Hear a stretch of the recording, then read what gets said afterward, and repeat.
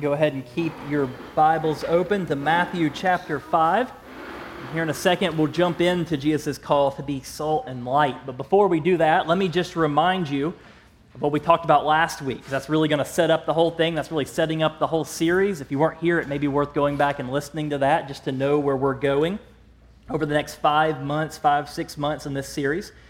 But last week, again, as an intro to the series, I told you that Jesus' goal in the Beatitudes that we just read was to cast a vision of the good life. Jesus is making the argument that a life of flourishing is a life of being his disciple. Even though the outside world may look at your life and think that you're cursed, to follow Jesus is actually to live life to the full. And now in verses 13 through 16, we're going to see that he's really putting a close to the Beatitudes. We're going to you saw that we read that again. We're going to keep looking at the Beatitudes today because all these 16 verses really go together. Because what Jesus is trying to show us here in verses 13 through 16 is that he wants us to take things a step further than we talked about last week. When it comes to living life in the kingdom, living the good life, Jesus wants us to see that this is not something that we keep to ourselves. This is something that we go and we share with others. I've heard it said this way: Jesus is a spiritual tornado.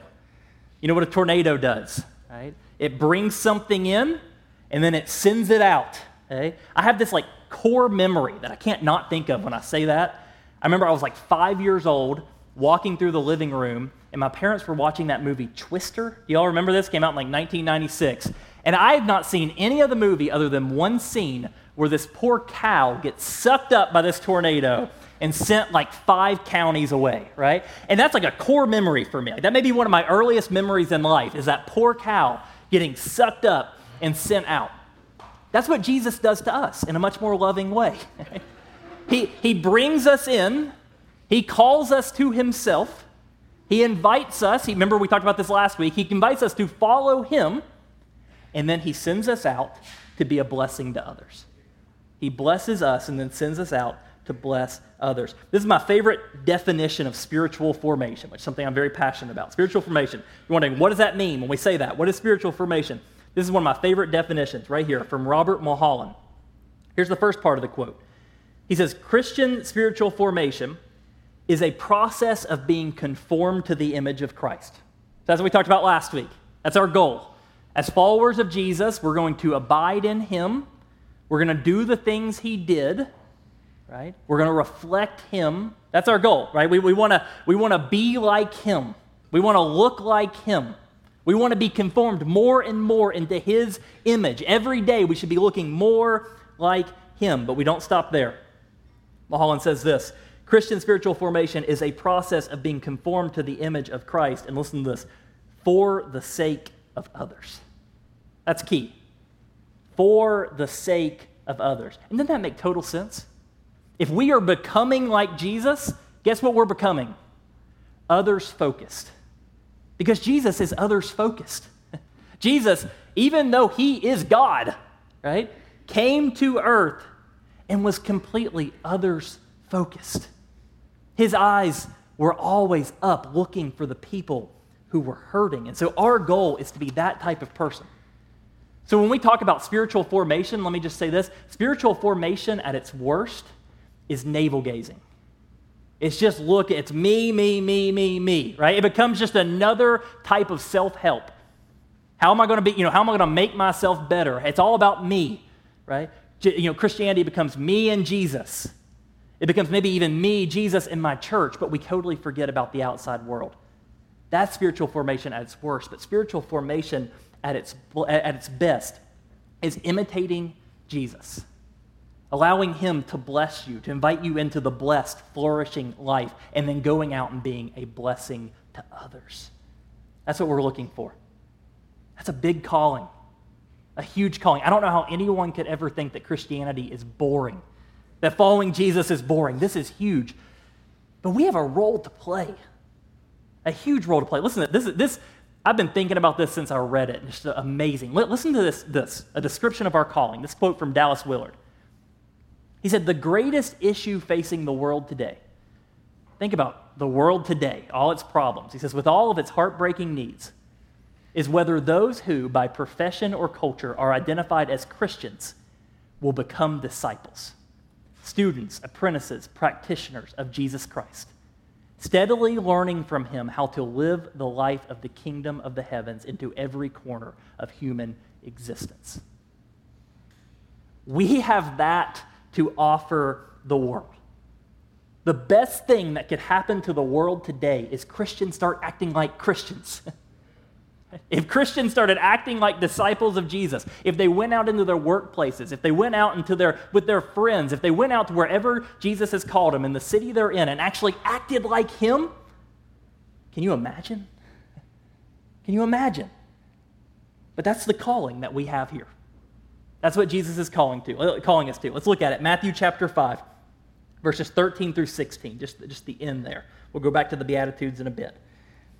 But Jesus says this, verse 13, "You are the salt of the earth. But if salt has lost its taste, how shall its saltiness be restored?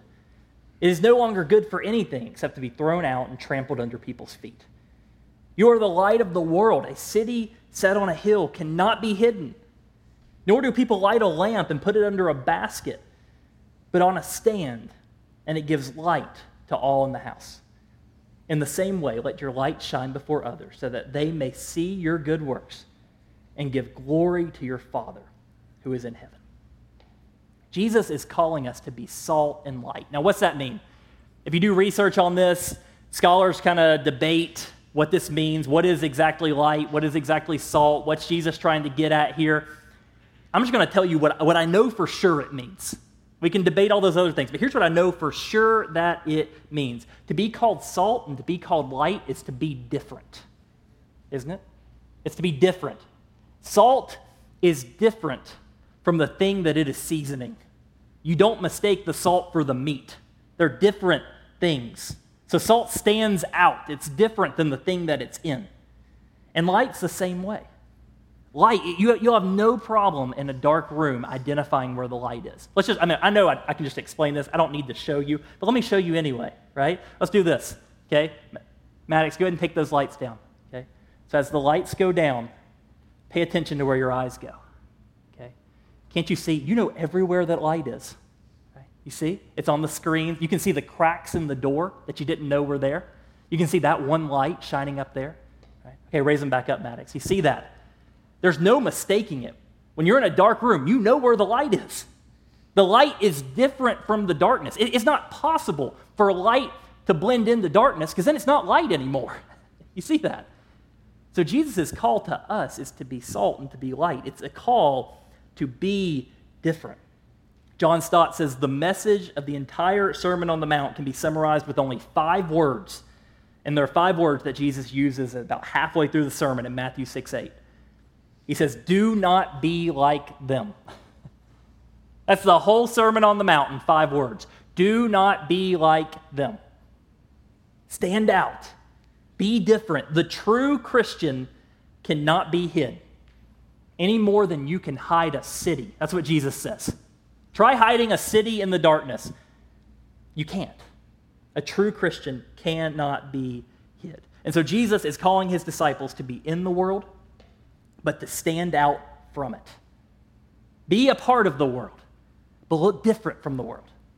That's exactly, there's this one of my favorite passages, John 17. Jesus is praying for us, which is just so amazing.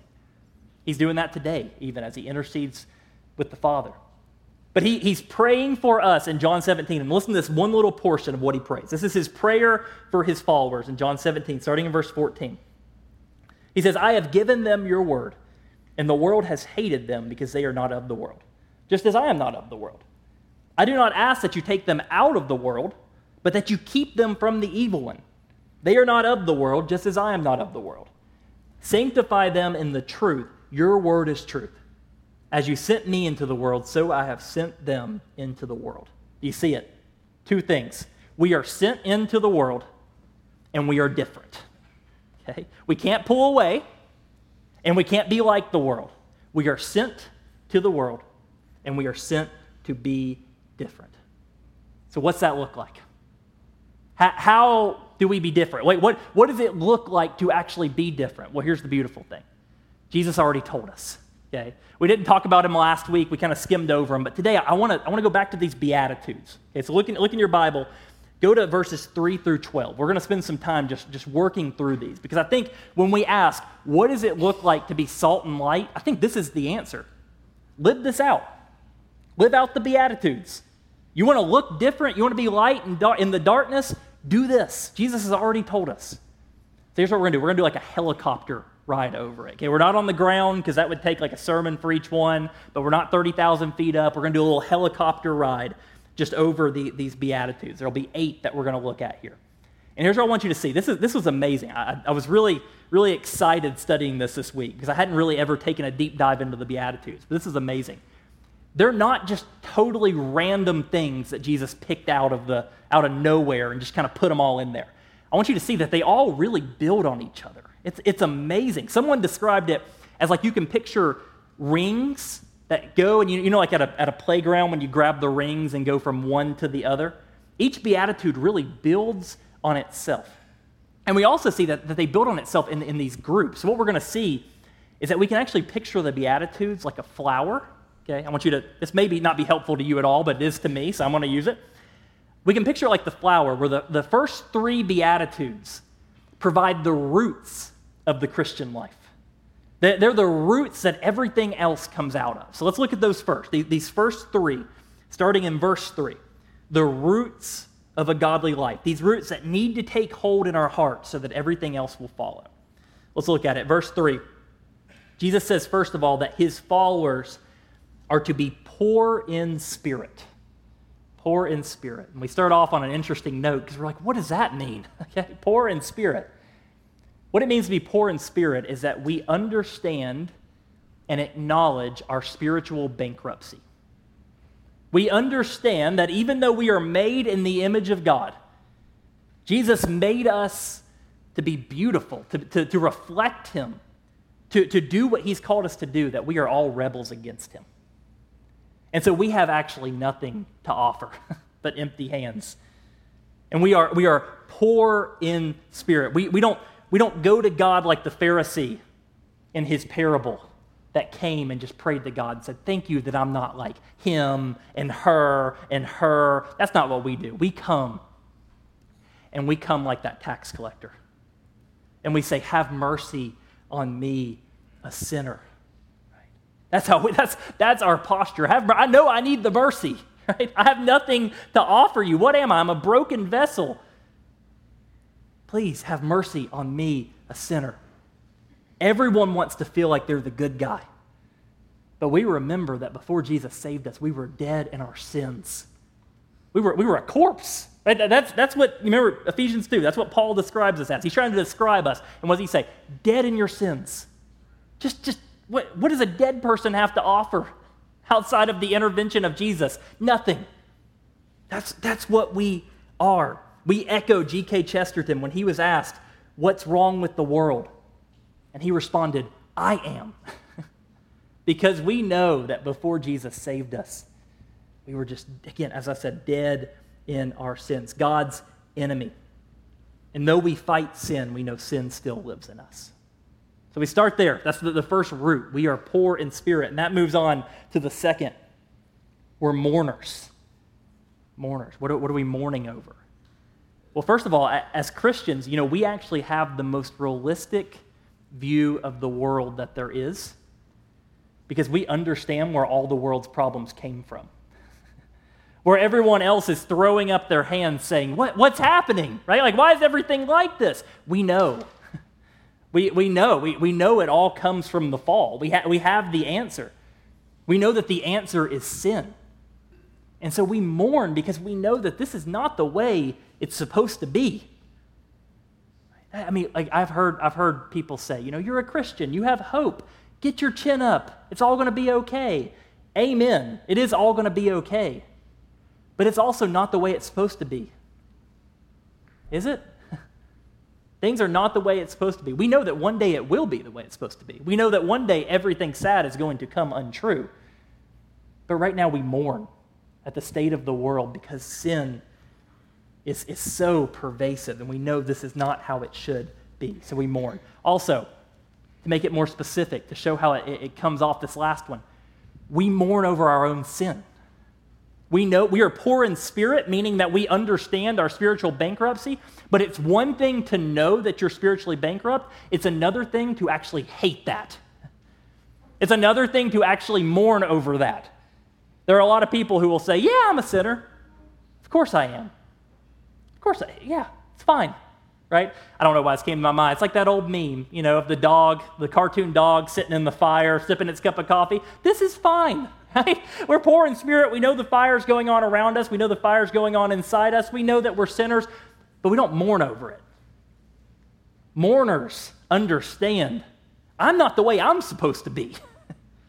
and that makes me angry. That makes me sad. I know that I'm not living up to my potential as someone made in the image of God. We feel the weight of our sin. And Jesus talked a lot about that. Do you remember Jesus came and what did he say? He came and they asked him, they said, why are you always hanging out with sinners? And he described himself as a doctor. He said, I'm a doctor. I'm here to help the sick. The people who aren't sick don't need me. Now, the truth is, everyone needs him. But the Pharisees didn't know that they needed him. I've heard it said that the barrier between Jesus and the Pharisees wasn't the Pharisees' sin. It was their damnable good works. They didn't know that they needed Jesus. And that was keeping them from him. So we mourn over our sin, knowing that we're in need of a doctor. And then third, the last root, we're meek. We're meek. If we're poor in spirit and we're mourning over our sin, this gives us a gentleness. When we see sin, we don't come down too hard. Okay, we come down against the sin, right? But we don't hate the person who is sinning because we know that the thing in them that's causing them to do that is in us. And outside of the grace of God, we would be just like them. So yes, we hate their sin, but we don't hate them. To hate someone, you have to feel superior to them. And we know that we're not superior. We know that we were rebels just the same. But we know that Jesus lived the perfect life we couldn't live, died the death that we deserve, rose again, defeated death, and we're in him. That's the only thing separating us from them, is Jesus. Right? So that gives us a humility, a gentleness, a meekness. And let me tell you one other way this plays out. This means that we should take criticism really well. Okay? Right? So if we know, think of where we've gone so far. So if we are poor in spirit and we are mourning over our sin, then we should be people who take criticism better than anyone. Because we know it's already true about us. They can't tell us anything that we don't already know. I love this. Charles Spurgeon, one of my favorite quotes.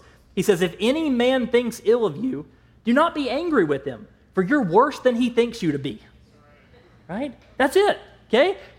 Throw your criticisms. Okay? We look for the kernel of truth in it and try to change because we know already. You can't tell us anything that we don't know. You see that?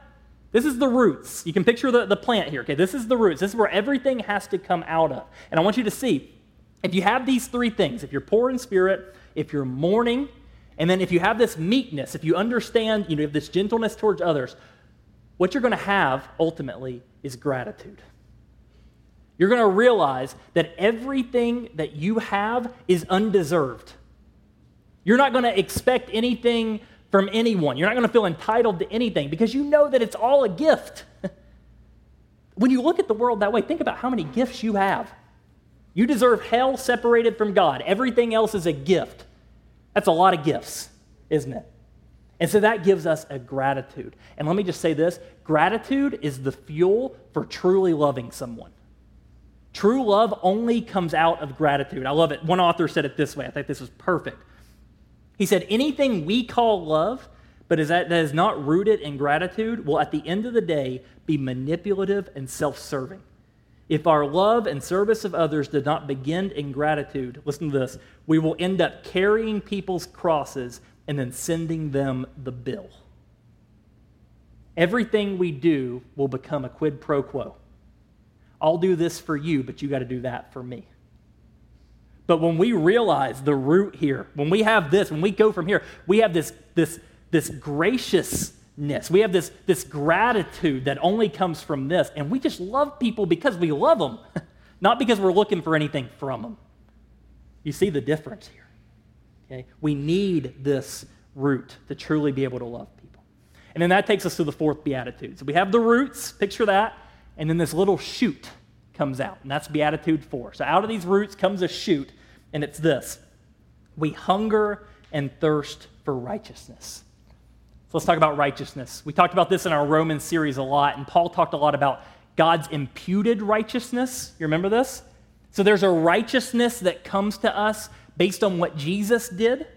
So though we are sinners, Jesus came, again, as I said earlier, lived the perfect life we couldn't live, died the death that we deserve, and if we trust in him, this great exchange happens where we get everything he earned and he took everything that we did. Isn't that amazing?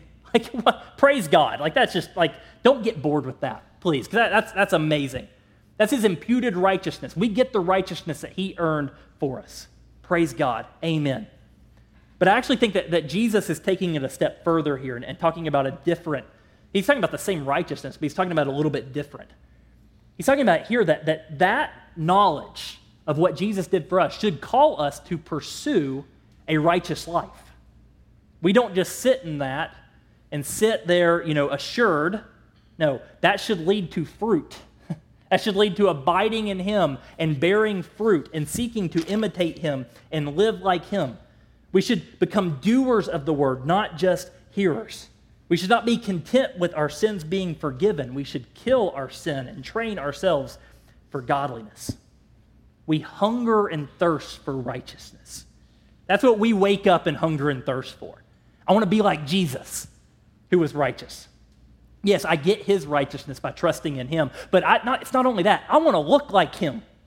I want to be salt and light. When I walk into my workplace, I want people to see Jesus, right? Like that. Well, I want to be his disciple. That's what we talked about last week. I'm going to do the things he did. So let me just stop there and have you ask yourself, what do you hunger and thirst for? You only get to choose one thing, okay? What do you hunger and thirst for? What would you say? Do you thirst for righteousness, or do you thirst for something else? Because let me tell you this. Jesus said stuff like this over and over again, right?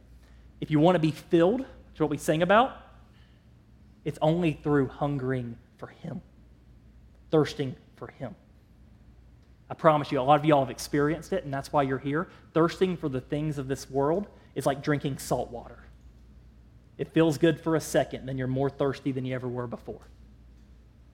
Thirsting for righteousness, that's the only way to be satisfied. It's only found in Jesus. Next.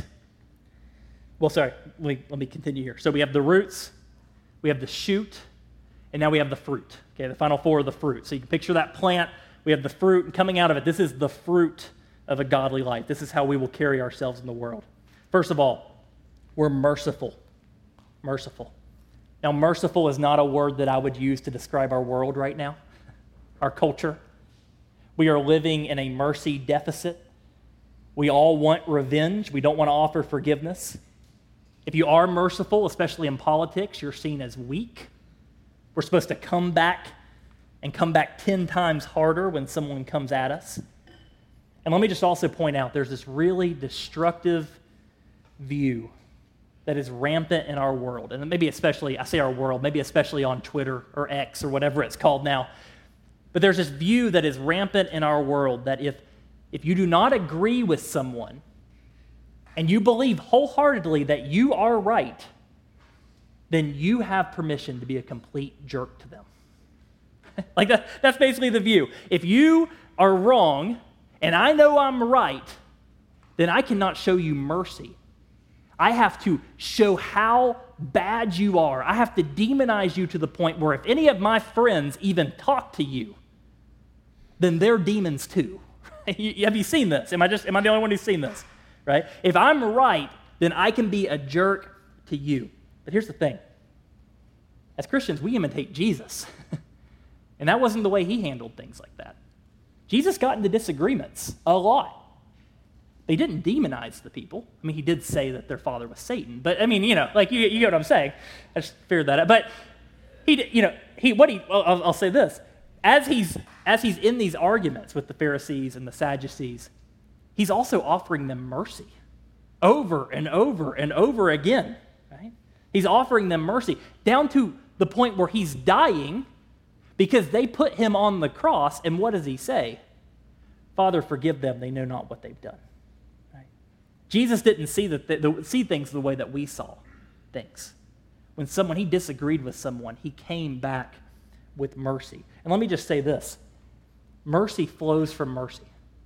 So if you're a Christian and you've experienced the mercy that Jesus has shown you, how can you not be merciful to others? You see that, right? Like that's insane. And Jesus tells a parable about this, right? The guy who gets forgiven of his sins of billions of dollars and then goes out and chokes a guy out for $10,000. How can we not be merciful when we have experienced that kind of mercy?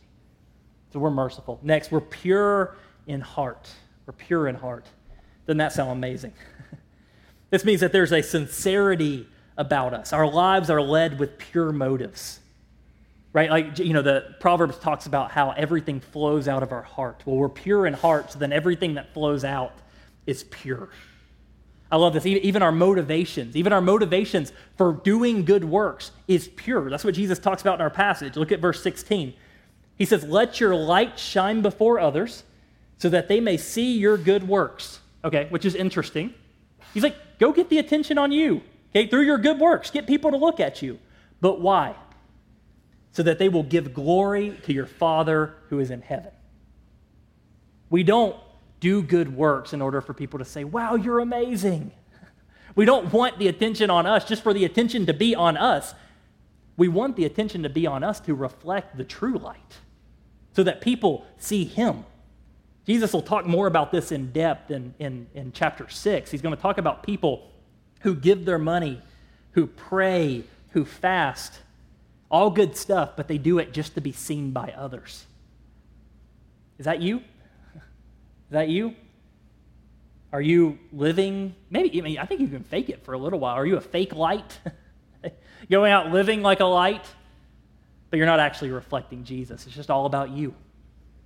I've said this before. I mean, literally, I have to think about this every single time I preach a sermon. Because a sermon is something, I'm putting a lot of work into it. I'm trying to grow my skills in order to communicate this better. But I find this thing that creeps up all the time where I'm looking for people to come up and say, you're amazing, right? That was so good. And you can do that if you want. I'm not going to stop you. But I'm looking for that, right? I'm looking for people to think a lot of me. But the whole point of preaching is for people to think a lot of God. Right? Like it's all to be, or if we're not the light reflects off us and goes to other people. That's our lives. Our lives are all just to reflect him, to point people to him. Next, this is a big one, okay? Listen to this one. This is a big one. We are peacemakers. Remember that Willard quote, the world needs Christians to act like Christians? Doesn't the world need peacemakers? Like more than anything, doesn't the world need people who are actually striving for peace? And let me emphasize something, because some of y'all are like, I'm a peacemaker. I've never gotten in an argument. I've never gotten in a fight. Here's the thing. This is not a cheap peace. And I'm kind of speaking to myself here. Some of us are peacemakers, but it's just because we're so conflict averse. Like, we don't actually care about seeking peace. We just don't want anyone to rock the boat. So what we do is when something comes that isn't peaceful, when evil comes, we go like this. I don't see anything, right? And we just try to live our life being naive because ignorance is bliss. That's not what he's talking about here, okay? A peacemaker's realistic. As I said earlier, as Christians, we know what's wrong with the world, okay? We can't just hide and be like, everything's okay. No, it's not, and we know why, because of sin. So that's not it. Okay? A peacemaker understands that there is going to be evil. There is going to be conflict in the world. But here's what a peacemaker does. I love that. I've probably used this before, but I love it. It's so helpful to me. I read one author who said that Christians are called to not be electrical cords, but instead to be water purifiers. Okay? Water purifiers, not electrical cords. Here's the difference. Think of an electrical cord. What is it? An electrical cord is just a mindless conduit. Whatever comes into it comes out. Okay? So if anger comes at an electrical cord, that energy comes at it, what's going to come out? Anger in return. You come at me, whatever you come at me with is going to come back at you harder. It's going to have time to accelerate and come back and hit you. And so what we have are just a bunch of electrical cords where this energy is going around and around and around and around and around, then it blows up. And that's our world. Electrical cords, just passing energy back and forth. Negative energy, gossip, right? What does an electrical cord do when gossip comes to them in their workplace or at their school? It goes on to someone else. Okay? It just passes on through. But this author says that we're called to be water purifiers. What does a water purifier do? You put in toxins. You put in water that has toxins, and what comes out? Pure, clean water. Okay? The hate comes in. The anger comes in. The gossip comes in. And guess what? It stops there. Done. It stops there. We keep it in ourselves and we give back pure water, which makes sense. Why? Because we're pure in heart. You see how these all work together? We're pure in heart. So you come at us with toxins and out only comes pure water. You see? Okay, can you see how that would change the world? If people who claim to be Christians actually did this, how that would change everything. We take in evil, we give out blessing. And then that takes us to our final statement. And it's a little bit different. It actually acts more as a warning. The warning is this: we will be persecuted. Jesus said that in the prayer I read earlier. If you live like this, some people will hate you. And can I make a clarifying statement? Okay, this is something else I see a lot in our culture. There's a lot of people who claim to be Christians, and they do not live like the Beatitudes at all. Okay? They live like jerks.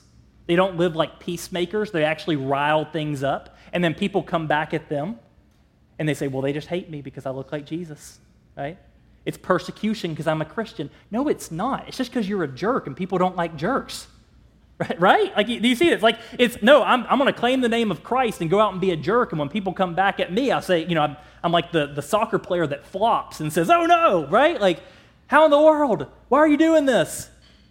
That's not it, right? That's not what Jesus is saying here. Jesus is saying that the world hates me. So if you look like them, guess what? Or if you look like me, guess what? They're going to hate you too. Okay? We actually want to be hated for looking like Jesus, not for being a jerk. You see that? Okay? So the warning is, we will come, and if we are light, some people are going to hate that because light shines on the darkness and it reveals it, and that makes people uncomfortable. There's a story I heard that stuck with me about Billy Graham. So Billy Graham was playing, and I don't know when this was, but at some point he was playing in a Pro-Am golf tournament, and he was paired up with two other PGA Tour pros. And when they got back to the clubhouse, they played 18 holes. They get back to the clubhouse, and Billy wasn't with them anymore, but one of the golfers gets out, goes into the locker room, and he screams out, I hate Billy Graham. Why does he have to shove his religion down my throat? And so someone goes to the other golfer who was with him and said, what did Billy say? Like, did he give him a hard time or what? He said, no, Billy was delightful. He never even mentioned religion. You see what happened? When you are a light, you shine light on the darkness, and the darkness doesn't like that. It makes them uncomfortable, okay? It reveals things in their own life that are broken, and people get uncomfortable with that. We will be hated by some, but make sure it's for the right things. Make sure it's because you look like Jesus. That's a good question to ask yourself. Do you look enough like Jesus that those who hate him will hate you too? Do you look enough like Jesus that those who hate him will hate you too? We are called to look different from the world, and some won't like that. But that's not it. That's not all. We're not just called to look different. We're also called to be a blessing. Right? We're also called to go out and be a blessing to the world, even if they don't know they need it. We're called to go out and be a blessing. We're called to be salt and light. And if we do that, we can really have an effect on things. Right? Go back to that. Can you put that Dallas Willard quote back up? Just after everything we talked about, think about this again. The greatest issue facing the world today, with all its heartbreaking needs, is whether those who, by profession or culture, are identified as Christians will become disciples, students, apprentices, practitioners of Jesus Christ, steadily learning from him how to live the life of the kingdom of the heavens into every corner of human existence. You see the opportunity there. You see the opportunity. And do you see what Jesus is calling us to? This is amazing. Sometimes we can get overwhelmed by the calling that we have on our life. And let me say, it's good to attempt big things for God. That's great. I think William Carey said that. That's awesome. That's great. But right here, that's not even what Jesus is calling us to. He's just calling us to go be Christians. Go do small but potent acts, right? Just go to your workplace. Go, that's the go in the Great Commission. As you go is what it actually means. As you go, just be his disciple. Go and just live like him. And when you have an opportunity, point people to the hope that you have, right? We talk a lot about how to evangelize to people. Amen. We're going to keep doing that because we need to learn how to talk to people about this. But let me say, if you're trying to go out and evangelize and your life doesn't reflect Jesus, you're not going to have much success. I can promise you that. Like it's just not going to be that effective. We need to point people to Jesus with our words, absolutely, but we have to reflect him with our lives. We have to be salt and light. Let me also say this, okay, to make sure you know. Maybe you feel like, well, this is a lot for one person. Yeah, it is. Here's the other amazing thing. You're not called to do this alone, okay? You're called to be salt and light, but you also have help. Here's an interesting thing that we could miss. When Jesus says you are the salt of the earth and you are the light of the world, that you is in the second person plural. So if Jesus was giving the Sermon on the Mount in East Tennessee, you know what he would say? Y'all are the light of the world, right? Y'all are the salt of the earth. It's all y'all, right? Like that, it's all y'all got to be doing this. It's a call for the church. Think about that. I mean, one little light in a dark room doesn't do much. One grain of salt doesn't do much. But you get a bunch of salt, changes things, doesn't it? Changes things. And so we're called to do this as a church. West Park Baptist Church needs to be salt and light in our community. We can be a light in a dark world. And let me just say, the world feels really dark, and it seems to be getting darker. But also there's an opportunity, because as things get darker, what happens? Lights shine brighter, don't they? They shine bright. I hope that you leave here, if you hear nothing else, to just leave excited for what Jesus is calling us to. And I hope that you'll leave excited. Preparing this, you know what? Because here's the thing. Sometimes I'm just sitting here and I'm like, okay, if Jesus doesn't step in and do anything, I started my ministry career in 2012.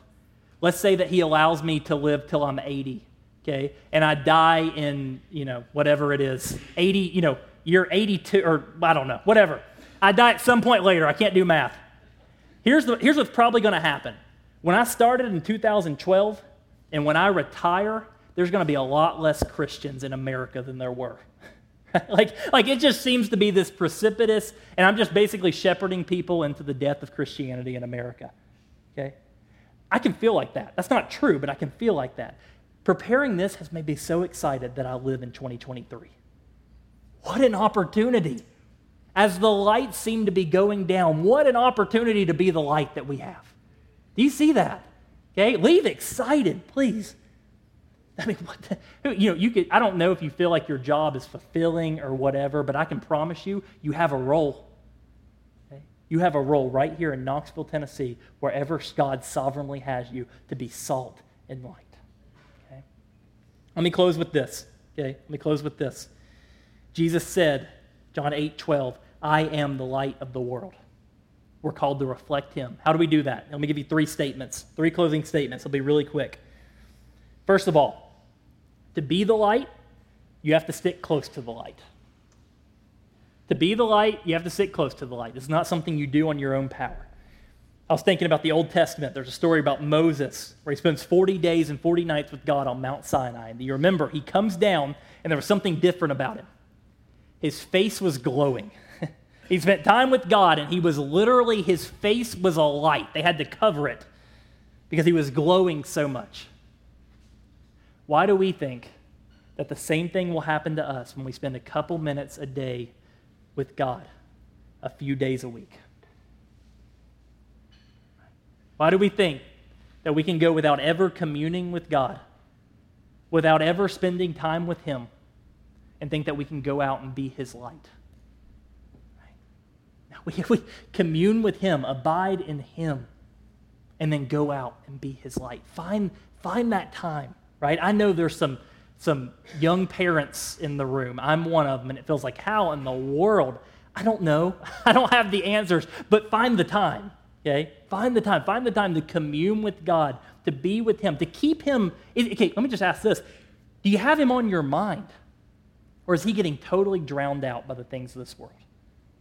Is He only coming to your mind when you show up here on Sunday morning? You're like, oh yeah, God. Right? No. Find ways to bring Him to your mind, to commune with Him. And let me say this, we can help each other with this.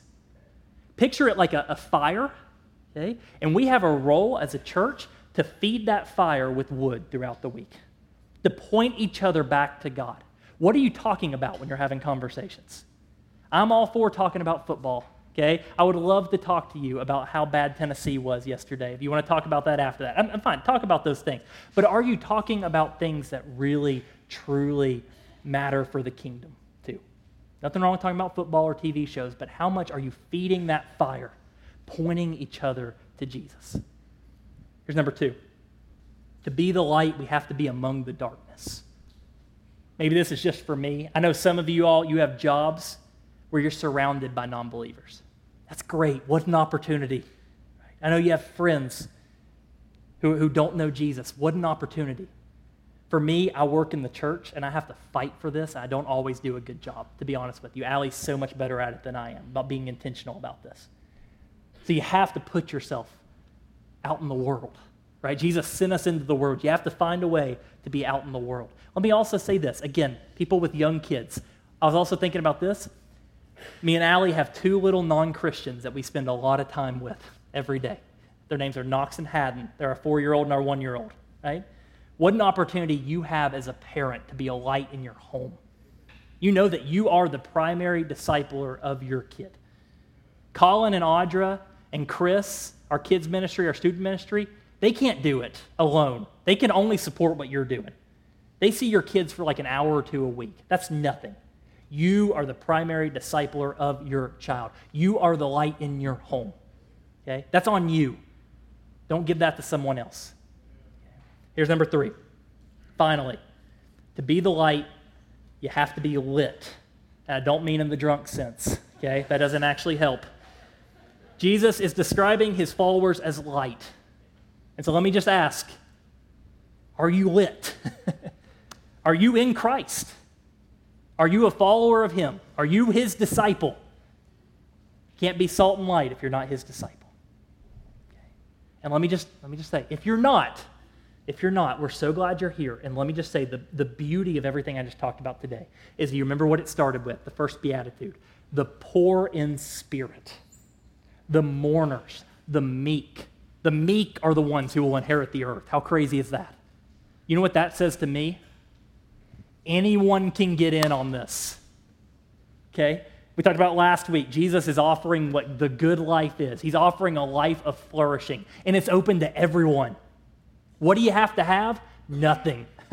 Just be poor in spirit. Just come to him. And come and bow down at his feet and say, Jesus, I need you. That's all he's looking for. That's all you have to get in on this. How beautiful is that? So let me pray, and then we'll sing one last song just about our beautiful Savior and what it means to live life in him. So let's pray.